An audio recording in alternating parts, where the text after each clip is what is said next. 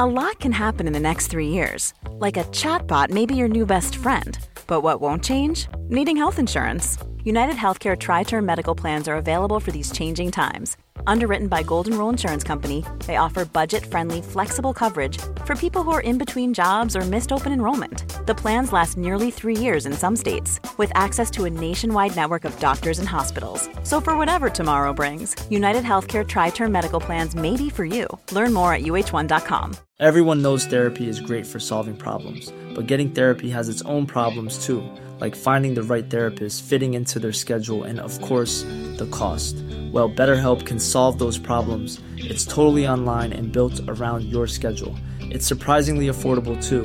Connect with a credentialed therapist by phone, video, or online chat, all from the comfort of your home. Visit BetterHelp.com to learn more and save 10% on your first month. That's BetterHelp, H-E-L-P.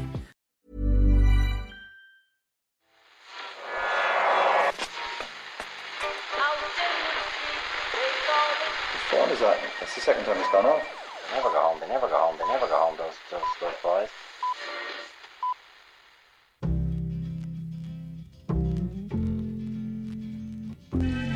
And I said, I want to win the league, but I want to win it better. You can understand that, can't you? Yes. Good lad. So he's almost like having a second captain in the team. Second captain, first captain, whatever. I think we may have touched a little bit of a nerve on the last Irish Times Second Captain's Football podcast, and all over a seemingly innocuous conversation. Owen, Murph and Ken all here. Hello, how are you?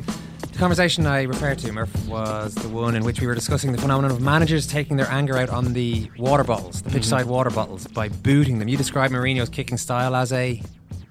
I can't even remember which one was it. Bog toe. That's Bog what I said. toe Bog is toe, what of you course, said. yeah. No, and I believe very strongly that it's bog toe. No, sure. Ken and I corrected you at the time. We claimed that it should be described as a toe bog. Mm-hmm. We all quarrelled briefly and then moved on. But it didn't end there. The internet hasn't moved on. No, the internet, no. Twitter storm, Murph. Created by our friend Jareth Regan, host of the excellent An Irishman Abroad podcast. He weighed in to say that as a bog toe enthusiast, and dare I say expert, I was appalled to hear Owen and Ken correcting Murph on the term. Then it all kicked off. Arseblog's Andrew Mangan backed us up, Ken, you'd be glad to know. So he is welcome back on the show. Well, he's a football man, so... Ronan Fitzgerald and others went with Jarlath and Murph, but out of nowhere, all these other phrases started popping up. The word bull toe, the phrase bull toe. Yeah, I'd have heard bull toe. Yeah. Austin McAvoy says that's the phrase in Cavan. Yeah. Kevin Fitzgerald and Ricardinho both said that exists in Clare. And John Hines says that in Leitrim, bull toe is the like that. Okay, we'll stick with bull toe.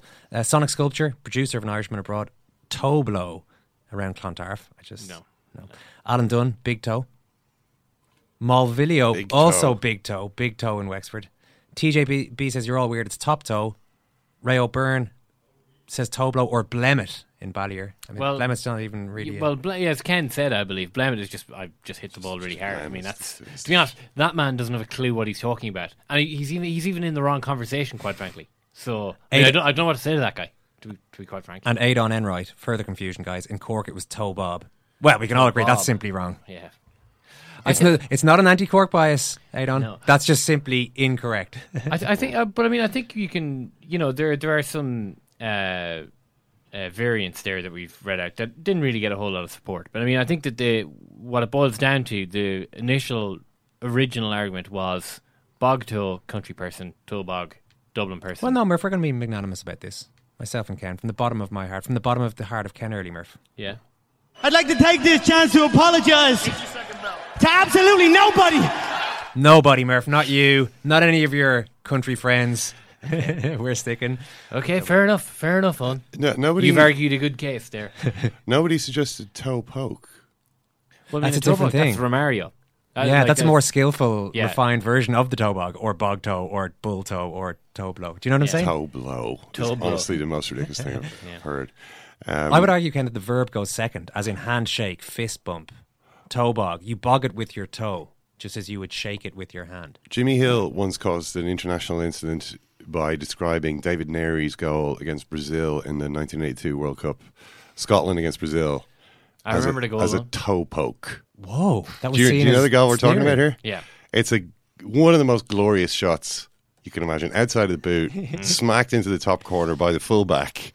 I think Scotland put them 1-0 up against Brazil. They lost 4-1. They lost 4-1. Things went wrong after that. But Jimmy Hill described it as a toe poke on like the halftime analysis. Yeah. And well, there was war. Well, there wasn't war, but there was bad feeling and a lot of nasty comments. A lot of nasty comments were made around Scotland about Jimmy Hill and the shape of his face. Let's push the controversy away, though, guys. Celebrate the news instead. That US Murph has landed in Ireland ahead of Sunday's big live show, the Liberty Hall Theatre. It's our 750th Irish Times Second Captain's podcast, believe it or not. It'll be out for you, ready to listen to on Monday. The gang's all here with thanks to Aer Lingus and Original Penguin Clothing. You can confirm he's in the country, Murph. You've sighted the man. Sure, didn't I go out to the airport and pick him up my cell phone? Oh, did you bring out one of those US Murph signs? No, all I unfurled was the big Cade Mila Fáilte. No. That's all I unfurled. He got straight back on the next flight, unfortunately. He was too freaked out. No, he after pleading with him, he's still in the country. We'll get Brian in studio right here for a quick chat tomorrow. That's going to be on our Second Captain's Extras feed. So you can listen to that in SoundCloud, iTunes, whatever way you normally listen. That's the feed with all our little beds and clips and all that excellent stuff. So that would be a bit of a preview, a bit of a taster of what's going to happen on Sunday night. We'll have him in tomorrow, Friday, if you have a bit of time. Won't take that long. To celebrate Brian's arrival, we are increasing the price, Murph, aren't we, of the postage and packaging of the Second Captain Sports Annual Volume 2 to the US and Canada. We're putting it up. That's where you're wrong, Owen. Oh. You're dead wrong. We What's are happening? Eliminating That makes a lot more sense the cost from of a your practical postage point of and view. packaging. Yeah. So if you live in, say, Illinois, or maybe if you live in Pennsylvania, all free. But it doesn't stop there, Owen. Sure. All 50 states, and indeed the fair land of Canada. Vast, sprawling, mostly barren, we should say, barren landscape of Canada.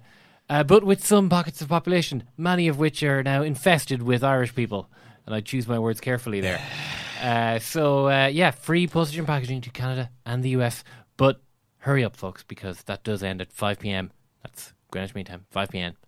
tomorrow, Friday the 2nd of December. Just in case somebody's listening to this a week late and thinks, I can get on this. No, you can't. That's the situation up until Friday. 5 p.m. Friday, December 2nd. Now, Ken, please report on some sport. Well, on the League Cup quarterfinals, as always for the League Cup, we're really entertaining. I don't know what it is about this competition, but it's consistently, season after season, produces the best matches and the most exciting football of the entire season in the competition that everybody affects not to care about. Well, that's probably why, is it not? The fact that nobody cares and they can just play. Yeah, shackles off. Yeah, maybe. Yeah, maybe. That could be it. At Anfield, a star was born. A star was would burn. The youngest goal scorer in the history of Liverpool Football Club. 17 years and only 45 days. Younger than Michael Owen when he scored against, Wimbledon. Wimbledon, yeah. All that time ago. Nearly 20 years since that, actually. But Ben Woodburn scored the second goal as Liverpool beat Leeds. Trent Alexander-Arnold, the right back, also very impressive. These are Klopp's kids. You don't have to work too hard to find the alliterative, Fergie's fledglings. Yeah. Kids with a Z. Kids with a Z. Klopp's kids. Klopp's children.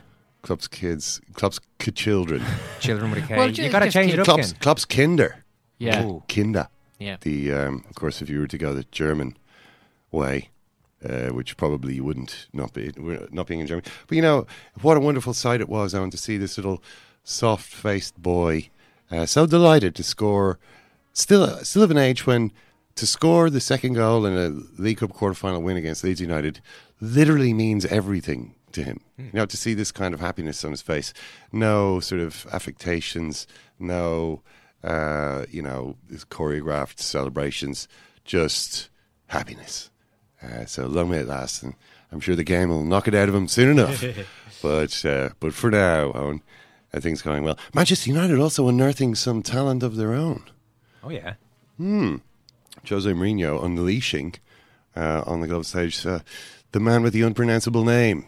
A little something he's been keeping up his sleeve. Henrik Mkhitaryan. This young tyro fairly devastated Looks like he could the have a West future Ham in the game, defence. doesn't he? Yeah. Well, it's a youth system. They've always done that at that club. They've been proud of their youth policy. Jose and fans love to see that. And Rui Faria have found, and it looks to me as though they could have found an absolute gem here. This guy, the intelligence of his runs, he runs so quick. I mean, he must only be 17, same as Woodburn, but an impressive stubble growth already. Yeah, he looks developed for a kid of that age. But just he took to the stage like a duck to water. You'd think he'd been playing at this level for 10 years. I feel for him though, Ken. I feel for him because it's going to happen. Well, the hype. Well, no, not so much. Well, the hype is going to potentially affect him, but even if it doesn't, they're just going to buy in some big name foreign imports. Yeah, give the kids a chance. That has been the problem. But this guy seemed to almost glide across the field. I was like, are that guy's boots touching the ground? Does he have little jetpacks on his boots that are enabling him to just flow across the ground the way he is? The way he seems to have 360 degree vision. I mean, I know he's running and dribbling with his head up, but does he have 8 eyes in his head like a spider? So he's able to see the entire field at all times. I mean, it's amazing the ability this guy has. Running onto Wayne Rooney's pass, backheeling it to Zlatan, setting up another goal in the second half, creating 7 chances. First name in the team sheet, as far as I'm concerned. Yeah. From this day forth. Also, a kind of a salvage operation appears to have been done on Wayne Rooney. It's almost as though the knowledge that his career was hanging from a thread has somehow energized him into a response. Because honestly, it was the best I'd seen Rooney play in a long time. He looked sharp. He was kind of aggressive. He was obviously arguing with the referee a lot. He did manage to get booked, which I think was accidental, which means he can't play the next game. So just when it looked as though things were getting going again, he's kind of shot himself in the foot a little bit there. Although the match is away to Everton, which is never one that he's particularly enjoyed. But look, I mean, this just goes to show what a mess Jose Mourinho has made of things over the last few months. Why has this player, Henrik Mkhitaryan, not been involved in Manchester United's team up till now? Apparently, he's looked upon by the coaching staff as needing to learn a bit more about the defensive side of the game. He needs to do a bit more donkey work. I think he showed last night why he was a good signing, and really he gave the kind of performance that you're like, why is this guy up in there? This is exactly what this team has been missing. A quick, imaginative, skillful player who is able to make, he's able either with the ball or without the ball to create opportunities for his teammates. His movement is brilliant. His control is brilliant. The pullback the one thing that would disappoint me a little bit is the West Ham defender. I'm not sure who it was.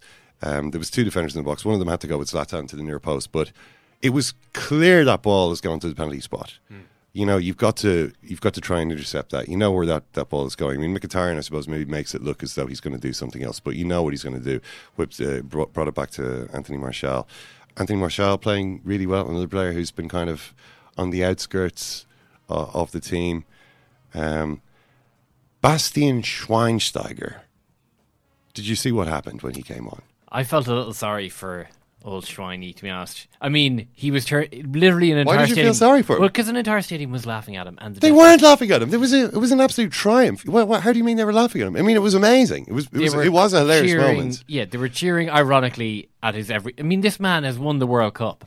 I mean, a little bit of respect, please. But they weren't cheering. They were giving him respect.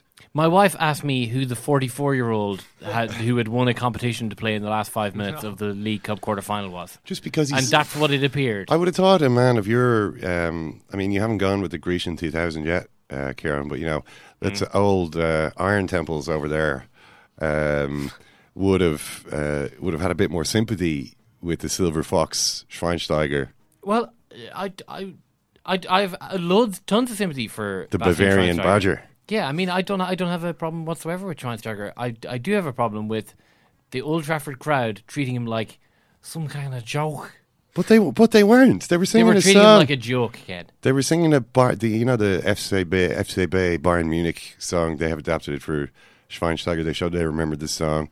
He got a massive ovation when he came on. I mean, even Slaven Bilic standing behind him was pissing himself laughing. I mean, you could see Bilic just cracking up at this. as Schweinsteiger himself was. But I mean, but I don't understand. I don't understand how you see that as disrespect. That was a triumph for Bastian Schweinsteiger. That was, yeah, I'm back. Here I am. I'm not fucking leaving.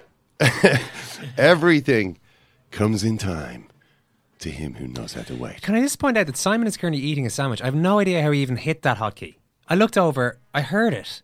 I looked over and he was so quick that he had his hands back. Both the hands were wrapped around that very tasty looking brown bread sandwich he's got there. I think his neural pathways has been having a drink there as well. Connected directly into the mainframe. Oh, I actually am quite hungry and thirsty. I can't believe you've done this to me. Schweinsteiger. Hurry up, Ken, I gotta go and eat. The strongest of all warriors are these two: time and patience. Schweinsteiger has been humiliated by Jose Mourinho, exiled, banished, told to leave, told to go, written off in the books, literally written off. Uli Hoeneß raging on his behalf from Germany. I would let them bleed. That's Manchester United. Bleed them, Bastian. I would let them bleed until the last day and then say goodbye. I would play golf every month and accompany Anna Ivanovic to tennis matches. Oh, yeah, they were another celebrity couple at the those were the days. ATP World Tour Finals. World Tour Finals between Djokovic and Murray. Yeah. I forgot to mention them. I was too caught up with the Hollywood royalty again. Your Woody Harrelsons, your Kevin Spaceys. A club like that should be punished, said Uli Hoeneß.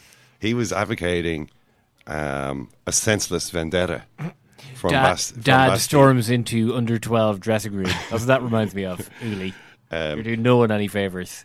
Instead, Bastian Schweinsteiger decides to simply turn the other cheek and tweet complimentary remarks about the team and his teammates every time that they've got a good result.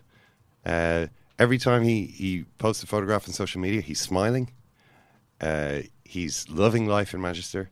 He's saying, go team. He's saying, go boys. And eventually, little Jose Mourinho has to put him back in. And you're telling me that you think that was a humiliating moment for Bastian Schweinsteiger? No. I'd say it was up there with winning the World Cup. I think the cheer as he came on, that's great. The cheering of every touch makes him look like a bit of a, charity cause. I don't think so. I think the crowd were making a bit of a point there. I mean, it's not so Schweinsteiger, ripped up any trees during his first season there. There was talk that he, unlike some other foreign signings who've come to England, actually really liked the English food. Was enthusiastic about it. That it wasn't an issue for him at all.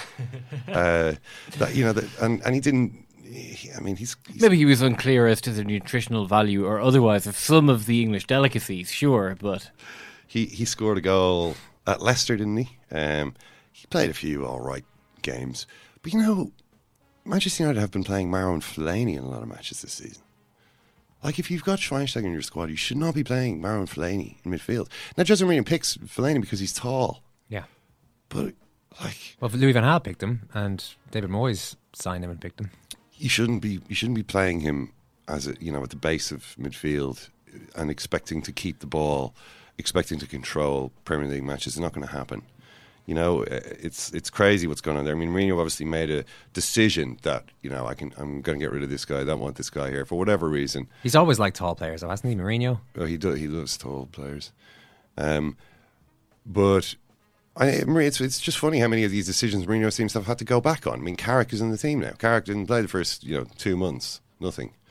Now he's in. Yeah, but has he gone back on this, or has he just brought him on in a meaningless enough game? Well, of course he's gone back. I mean, Schweinsteiger played again. I mean, Schweinsteiger may never play another match for Manchester United, but he played again. He actually was back. Why is it different from Pep Guardiola, who gets lauded for the treatment of Yaya Toure? Guardiola was quite clear about the conditions involving Yaya Toure. He's quite clear, number one, why he was out. His agent had said things which were unacceptable. And number two, how he could get back in, apologise. So he explained why he was leaving him out, and then he explained how he would get back in. When Toure apologised, he was back in. So it was a lot clearer. In this case, no one really knows why Mourinho decided to take such a decision on Schweinsteiger. It looked like maybe not the best decision. If you got this player in your squad, you're paying him anyway. He's not as useless as all that. I mean, he's certainly not as useless as some of the guys who were in the team. Ana Herrera, he wasn't really in the team much. He's now in the team. Anthony Martial, maybe he won't be in the team again. Maybe Mkhitaryan won't be in the team. But it's going to be difficult for Jose Mourinho to leave those guys out, to be fair, after seeing what they can do, after them demonstrating what they can do. You could say maybe this is just next level man management. You know, just making sure, like when you hold the dogs back until they're absolutely starving, you know, hold them back, and then let them go. It's just a pity that they're already 11 points off in the title race at this stage. So it's a case of, could the dogs have been let off the leash a little earlier? Those dogs are going to have to hunt, Ken. And how? Mourinho said, he does talk about how it hurts him to leave. It hurts me to leave Depay and Ashley Young at home. I imagine how badly it hurts him. Like a bee sting level of pain. Or he said, we were playing beautiful football, which is something that the fans like, but we need results. So, yeah, they do like. At least they got the results. They do like beautiful football at Old Trafford. Yeah, they do. It's just one of those things that gets trotted out, as though Manchester United are the only club who like attacking football and wingers and young players. We move on. Wingers. Wide play, yeah. Attack. Lionel Messi, was speaking to Guillaume Balaguer, the Barcelona-Real Madrid game is on Sunday. And he did an interview for the Sky preview. And he says, actually, considering what we were talking to Sid about on Monday, something which is kind of interesting, he says, the most important thing in any team is organisation. Nowadays, more than ever, having a team which is organised, compact and knows how to react to any circumstance is the most important thing. Achievements are made when you have a good team which works hard. Everything starts with the organisation. This is as opposed to having the three best players in the world. You know, Sid was saying, Sid referred to one of the Real Sociedad players who said, well, we know they've got 8 guys who defend and 3 guys who kind of stand there waiting to get the ball back. So, and how kind of dangerous that is if that culture is allowed to get a foothold in the team. And at least Messi is talking as though he is well aware of that in terms of the danger of it. He did deny that Barcelona are too reliant on him. It's a tricky one to answer. How amazing are you? Oh no, I'm not that amazing. Is the thought that they may rely solely on you flattering or worrying? Not one thing or the other, because I know it isn't true. We have a great squad with very talented players. We don't rely on an individual. So, like I said, I don't even think about it, says Messi. So it is going to be interesting to see what happens on Sunday. I mean, to lose or even to draw really puts Barcelona in a very bad position. They need to win that game, and I'm sure we'll be giving everything to do that. But. All right, that's it for Kennedy's Report on Sport. What are you saying? You just a phony, man. This is just for I admit I don't look like the athlete of the day supposed to look. This ain't wrestling. This ain't the WWE, baby. My belly's just a little big. My hand is just a little big. This is just an act that you're doing. You should be an actor. But brother, I am bad, and they know I'm bad. I'll never do that. There were 2 bad people. One was John Wayne and he's dead, brother. And the other was right here. You can run around like you a preacher and all that you want, but baby, I promise you, I will baptize you. I don't play this, man. You can't teach that. Last night was supposed to see the first leg of the Copa Sudamerica final between the Brazilian club Chapocoense and the Colombians Atlético Nacional. We all know what happened, unfortunately. Both clubs instead having to pay tribute last night to the 71 people who died in Monday night's plane crash on the way to the game. Ewan McKenna has been reporting this one. Ewan, well, firstly, I suppose starting with last night, what should have been a game of football, a pretty important game of football for both clubs, was something else entirely. It seemed like very incredibly powerful scenes at both stadia. Yeah, it kind of really sank in last night because the plane crash happened after midnight into Tuesday morning Brazilian time, so a lot of people would have been asleep at that stage, and they woke to the news on Tuesday morning, and there was a day of shock, really. Whereas yesterday, the kind of the scale of it really hit home in Chapoco in the south of Brazil, where Chapocoense are from. The stadium was full. There were tributes there yesterday evening. The remaining players were grief-stricken on the pitch in tears, naturally enough. And then the scene switched to Medellin, where the final was due to be played.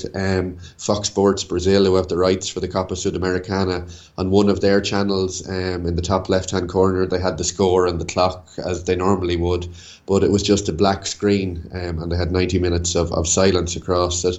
And then on their other channel, they had the scenes from inside the stadium, which were bizarre but really beautiful. Atletico Nacional, their home games are normally fairly raucous, yet here you had a stadium full of people dressed in white with white flowers holding white candles for a tribute. There were as many people again outside the stadium, and throughout the ceremony that took place, they constantly kind of broke into football chanting to celebrate what they believe is Chapocoense winning the title, as the club want to give them the Copa Sudamericana in a gesture. So I suppose, bizarre but beautiful. Yeah, absolutely. Yeah, beautiful description. It did strike me that was a lovely touch from the opposing team. As regards Chapocoense themselves, you mentioned the surviving players, the emotional baggage that these guys have to carry now for the rest of their lives, and everyone connected with the club. I mean, we can get into what actually happened and the very latest on that, but is there any indication from the club about how they're going to rebuild, if they're going to rebuild from where they're at the moment? Well, they've said they want to come back stronger than ever in memory of those who've passed away. I found it too soon personally, but on the day of the tragedy, a lot of clubs in Brazil came out and they said they'd loan players for free. They wanted 3-year moratorium against relegation. And as I say, for me, that was kind of looking to the future on a day when it was about the present and the past. The three of the players did survive, and it's the tales, I suppose, of those who survived and those that died, the personal tales, that really bring it home. I mean, the goalkeeper Danilo, for example, he made a brilliant save in the last minute of the semi-final against San Lorenzo. He was found alive at the scene, but he later passed away. The guy who did the commentary for that save on Fox Sports, he also passed away. And then of those that are still alive, the reserve goalkeeper Jackson, he's had a leg amputated. Nato, a defender, has serious chest and head injuries. There's another defender, Alan Rochelle. Preliminary reports say that he might not walk again. So it's the little stories, and emerging over the last couple of days here in Brazil, there's been a lot of videos from the club in recent days before the tragedy. For example, them on board the plane that took them from Sao Paulo to the charter in Bolivia, them getting photographs outside the plane that ultimately crashed. Even one of the defenders, Thiaguinho, he's a 19-year-old. They filmed him. They broke the news to him that his 18-year-old wife had just had a baby a couple of weeks ago. So that kind of film emerged from the club. So it's the little personal tales, I suppose, that really brought it home. But to your original question, the club say they want to rebuild stronger than ever, but I think it's probably too soon to even think about that. But the club has really been wiped out, Ewan, hasn't it? I mean, it wasn't just the team that was on the plane; it was the staff. I mean, it's looking at the picture of this plane crashed into. It's a hillside. The plane is completely disintegrated. It's miraculous, really, that anybody survived at all. But what's left of the club after that? Very little. The town, I suppose, the will of the people in the town might be left. A couple of players. I mean, there were board members on board, and it was quite a special journey they took. I've seen it compared to Leicester City. That's probably overboard. Maybe more like Fulham when they reached a Europa League final, but without the millionaire backer. They're a club from a small industrial town in the south of Brazil, and much of Brazilian soccer comes from over-bloated cities of many millions of people. They have fan bases of millions of people, whereas Chapocoense is a town of a city of about 200,000 people. They only reached the top flight of Brazilian football. They got promoted in 2013, and for their first couple of seasons they hung in there. They were down near the relegation zone. This year was seen as quite a breakthrough, that they're sitting ninth in the table, and obviously they'd reached the final of the Copa Sudamericana, which is the South American version of the Europa League here. They were seen as, and this is why it's going to be difficult to replicate if they want to build again, because a lot of Brazilian football is based on debt amongst the bigger clubs. They were seen as a really, really well-run club. They were run on a shoestring, but they had no debt. So to repeat what they've done, coming from a town that small, it's going to be difficult. There's an awful lot of goodwill out there for them, but when football returns, it's hard to see how a club in a town of that size, in a country with so many super clubs, can do it again. Can you tell us, Ewan, what were they doing on this plane? Right. Well, they played a game on Sunday against Palmeiras, who have won the Brazilian league in Sao Paulo, and they made their way then from Sao Paulo to Medellin. This comes back to their budget. They wanted to charter this plane directly from Sao Paulo to Medellin, or some company to fly them. But because of Brazilian aviation laws and trade agreements, a Bolivian charter is not allowed into Brazilian airspace. That again, that's to do with kind of laws between, not to do with aviation safety. So they boarded the Bolivian national airline on Monday, and they flew to Santa Cruz, which is in the lowlands of Bolivia. There they changed planes. Now in aviation they call it the Swiss cheese effect, and basically a load of holes have to line up for a plane to crash.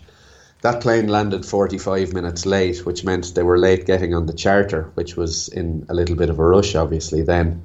It kind of gets disturbing from here. Obviously, we know now it was fuel starvation, but anyone who knows aviation knew this was fuel starvation from the get-go. Because the plane they were flying, it's an Avrojet, or it's the plane CityJet fly, basically. And it was actually owned by CityJet between 2007 and 2011 and came down to South America in 2013. But it has a limit of 1,600 nautical miles.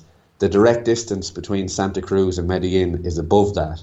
But it gets worse than this. I mean, if you speak to any pilot, they say the best practice on this plane would be a scheduled flight time of a little less than 3 hours. And then under aviation law, you have to have 30 minutes of fuel reserves, enough fuel to reach your alternate airport, which could be 20 or 30 minutes. And then 5% fuel on top of that as contingency in case of thunderstorms, in case you need to turn on de-icing, which uses up more fuel, all these sort of things. So at the most generous, if you add up those numbers, this plane probably shouldn't have been in the air for more than 4 hours, and that's being extremely generous. Yet from the takeoff in Bolivia to it disappearing off radar near Medellin, this was way over 4.5 hours. So, I mean, even in a best case scenario, this was going to run out of fuel. How could that happen? I don't understand you. I mean, how could that happen? This is the kind of thing that you can, work out easily. I mean, it's like obvious calculations. I mean, a plane that's only supposed to practically fly for 3 hours and at maximum can fly for 4 cannot undertake a journey where it might be in the air for 4.5 hours. To put it fairly brutally, and if you speak to anyone again, if you speak to pilots or anyone else, it's not only illegal, it's suicide. It had made this journey twice before, but it had stopped for refuelling in a place called Cobica in the north of Bolivia. The problem was because it took off late this time and it was due to refuel in Cobica. It was nighttime and that airport closes at night. It doesn't have landing facilities at nighttime. It was also supposed to then refuel in Bogota as it entered Colombian airspace. It didn't do that. You can get lucky, and this is where, I mean, depending on tailwinds, depending on all these sort of things, you can get lucky. It may even have landed on fumes had it not been put into a holding pattern outside Medellin. What happened was, and this goes back to the whole Swiss cheese effect, there was another plane, an Airbus A320, Viva Airlines, their Colombian company. It was travelling from Bogota to San Andreas Island in the Caribbean. It made an emergency because it believed it was leaking fuel, called emergency, and therefore it got priority to land in Medellin. Because it had called first. Because it called emergency. And this is the thing, the Lamia plane with Chapocoense were on board didn't call emergency until the very last minute. In fact, if you listen back to the air traffic control tape, which is quite grim, they talk about things like they have fuel issues, they've this, but under aviation law, you have to say fuel emergency, and it's at that point you get priority landing. Any other wording of it, you go fuel emergency, you go pan, or you go mayday, which is the most severe, and that gives you priority. They called none of that until it was too late. And the problem here is, and this is speculation, but the owner of the company was also the pilot. And the minute you call a fuel emergency or pan or mayday, it becomes a legal matter and you're open to legal investigation once on the ground. If that had happened, obviously authorities would have looked into the route it took, the distance it took, the fuel that plane can carry, and it would also be subjected to a fine and possible jail time. So you got a situation where the owner pilot is maybe trying to avoid a legal inquiry and therefore it behaves in a more risky way than he otherwise would have behaved. Possibly. I mean, we'll never know the answer to that, but there's a lot of factors that add up to this being against best practice, it being illegal, to it being suicidal, to taking undue risks. It all adds up to that. I mean, a lot of things weren't done that should have been done from even... just the whole lot of it. I mean, to travelling, to taking that aircraft further than it should go, and that's in a direct distance. That's a straight line from A to B, which is realistically not what's going to happen. Which never happens. It's called the Great Circle distance. It's the quickest A to B on a sphere. That never ever happens in aviation because you've routes in the sky you have to take. You'll be going around thunderstorms. If you've headwinds, that changes everything again. That adds time to it. All these factors add up. It depends if it was a full aircraft. If it was an older aircraft, which this one was, it was 17 years old. It eats up more fuel. All these things, and I mean, what we do know as a fact is it was running on empty. It crashed because of fuel starvation. There was no fuel at the crash site. The turbines in the engines weren't damaged, which suggests they weren't running upon impact. The initial problem was reported as an electrical fault, but what happens on this plane is the electronics are powered by generators in engines 1 and 4. Once those engines shut down, then you start getting electrical faults, which is probably why those alarms were going off in the cockpit. There's a lot of detail there, Ewan, already, and you say we'll never get all the answers as to why exactly this happened, as opposed to just the simple mechanics of it. Presumably there is an investigation ongoing, though. What actually happens from here on in to try to get as much information as possible for the survivors and for everybody affected by this? Well, they recovered the black boxes, the flight data recorder and the cockpit voice recorder fairly rapidly, and they seem to be undamaged because of the lack of fire damage, etc. The plane, the Avrojet, was made by British Aerospace, so they have been. That means the cockpit voice recorder and the flight data recorder, they're being taken back to the UK to go through the details. But unlike most accidents, we know a lot, to the point that we know exactly what happened already, and we don't know how much new information we'll get out of that. This isn't technical, it's a mental issue, and with the pilot deceased, we mightn't get answers as to why he was willing to take such risks. People will say in the industry that it's about penny pinching, it's about greed when you're running a small-time operation like that. That you're kind of cutting corners a lot. Now that's speculation, but why you would ever take this plane on that route, I mean, for any other reason, it's not fathomable. No, shocking. Ewan, amazing. Thank you very much. Cheers. Take care. So he's almost like having a second captain, isn't he? Second captain, first captain, whatever. Richie Sadler's here. Richie, how are you? How are you, lads? Richie, how are you, lads? How are you doing this week? I'm marvellous. Look at the joy on my face. Look how happy I was. What the fuck happened? No, really. You know, what happened? When John was young, everyone in the city knew about it, but no one had seen it. It is not war and death and famine. It's not that at all. It's the opposite of that. It's persuaded of the world outside of that. That's why sport's important.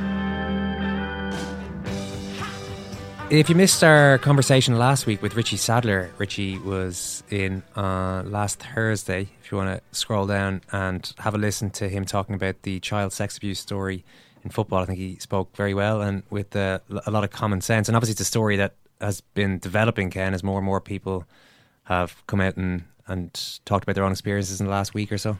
Crazy how big this story is now. For instance, the NSPCC said that it's obviously in the UK.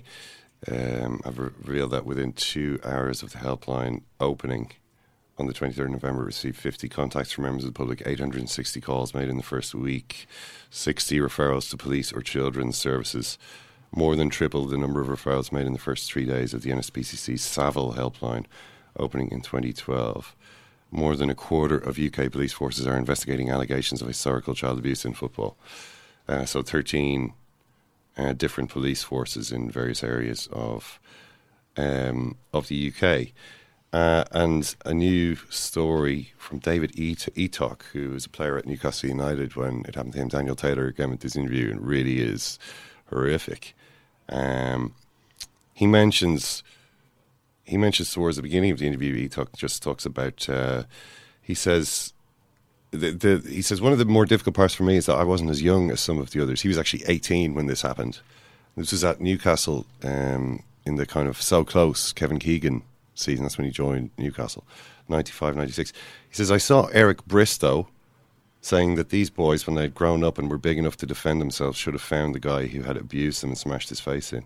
Well, I was 18 when I got to know George Ormond. I can still remember the look on his face, how terrifying it was, how his eyes were possessed. Unless you've been in that position with a grown man in his 40s, you don't know how you'd possibly react. I thought Bristow's comments were disgusting, to be honest. Eric Bristow obviously went on a little tweet rampage where he talked about how footballers were wimps, darts players like him were tough. They would never have put up with that kind of thing. And kept going. Yeah. Like he sort of made that point early on. And then I would have gone back and sorted arguing. that puff out, he said. And then he said somewhat later, sorry, I'm in pedo, not puff. Yeah. Yeah, I mean, obviously really coming from a place of fathomless stupidity, Eric Bristow's comments. But, you know, I think you should. There's no point in me really going through that necessarily this whole story from David Eatock. It's pretty horrific. But Daniel Taylor has that story. You can see it on the Guardian website at the moment, and just really awful. I mean, you can see how so much of this.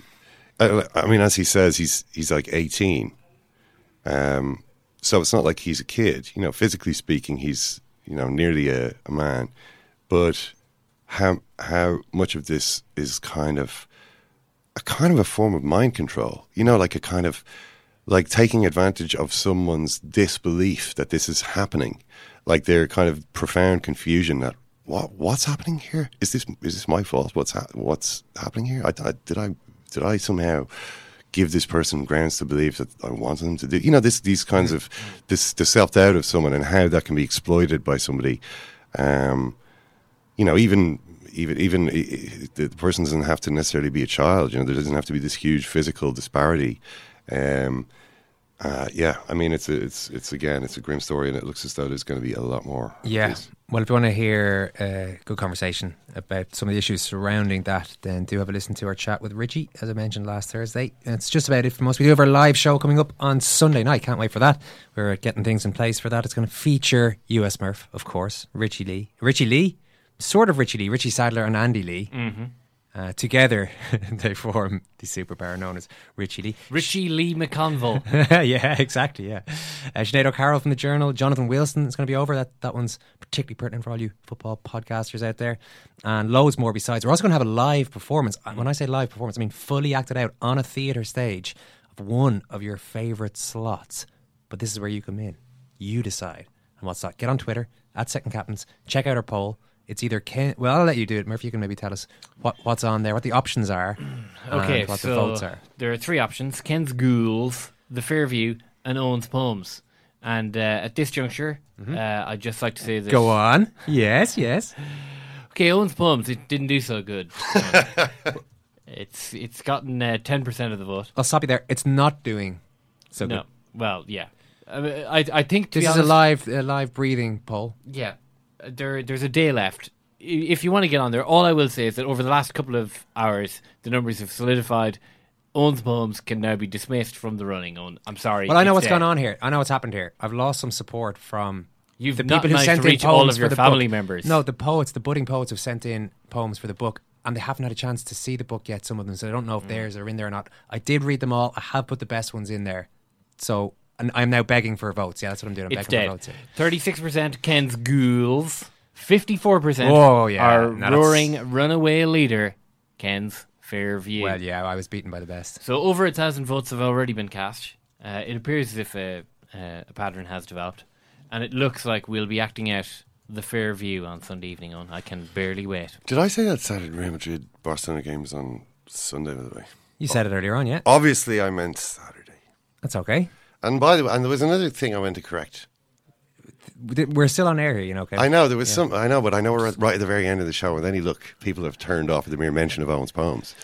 So that usually does the trick. Wait a minute. There was something else I meant to correct, which is that some weeks ago, I referred to Diego Maradona reacting badly to hearing the Argentine national anthem booed in Rome at the World Cup semi-final. Yeah, it's in Naples. Everyone knows that. Yeah, yeah, well, you see, Naples, yeah, but you see, we were too polite. The mistake was, in fact, the booing was taking place at the final in Rome, Argentina against West Germany.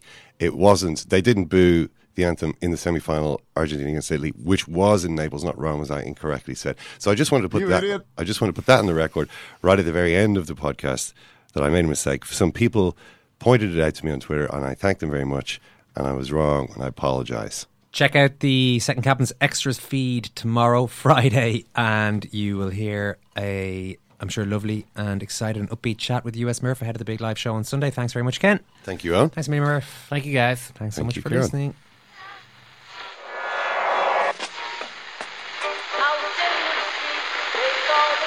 one is that? That's the second time it's gone off. They never go home, they never go home, they never go home, those boys. Mom deserves the best, and there's no better place to shop for Mother's Day than Whole Foods Market. They're your destination for unbeatable savings, from premium gifts to show-stopping flowers and irresistible desserts. Start by saving 33% with Prime on all body care and candles. Then get a 15-stem bunch of tulips for just $9.99 each with Prime. Round out Mom's menu with festive rosé, irresistible berry chantilly cake, and more special treats. Come celebrate Mother's Day at Whole Foods Market.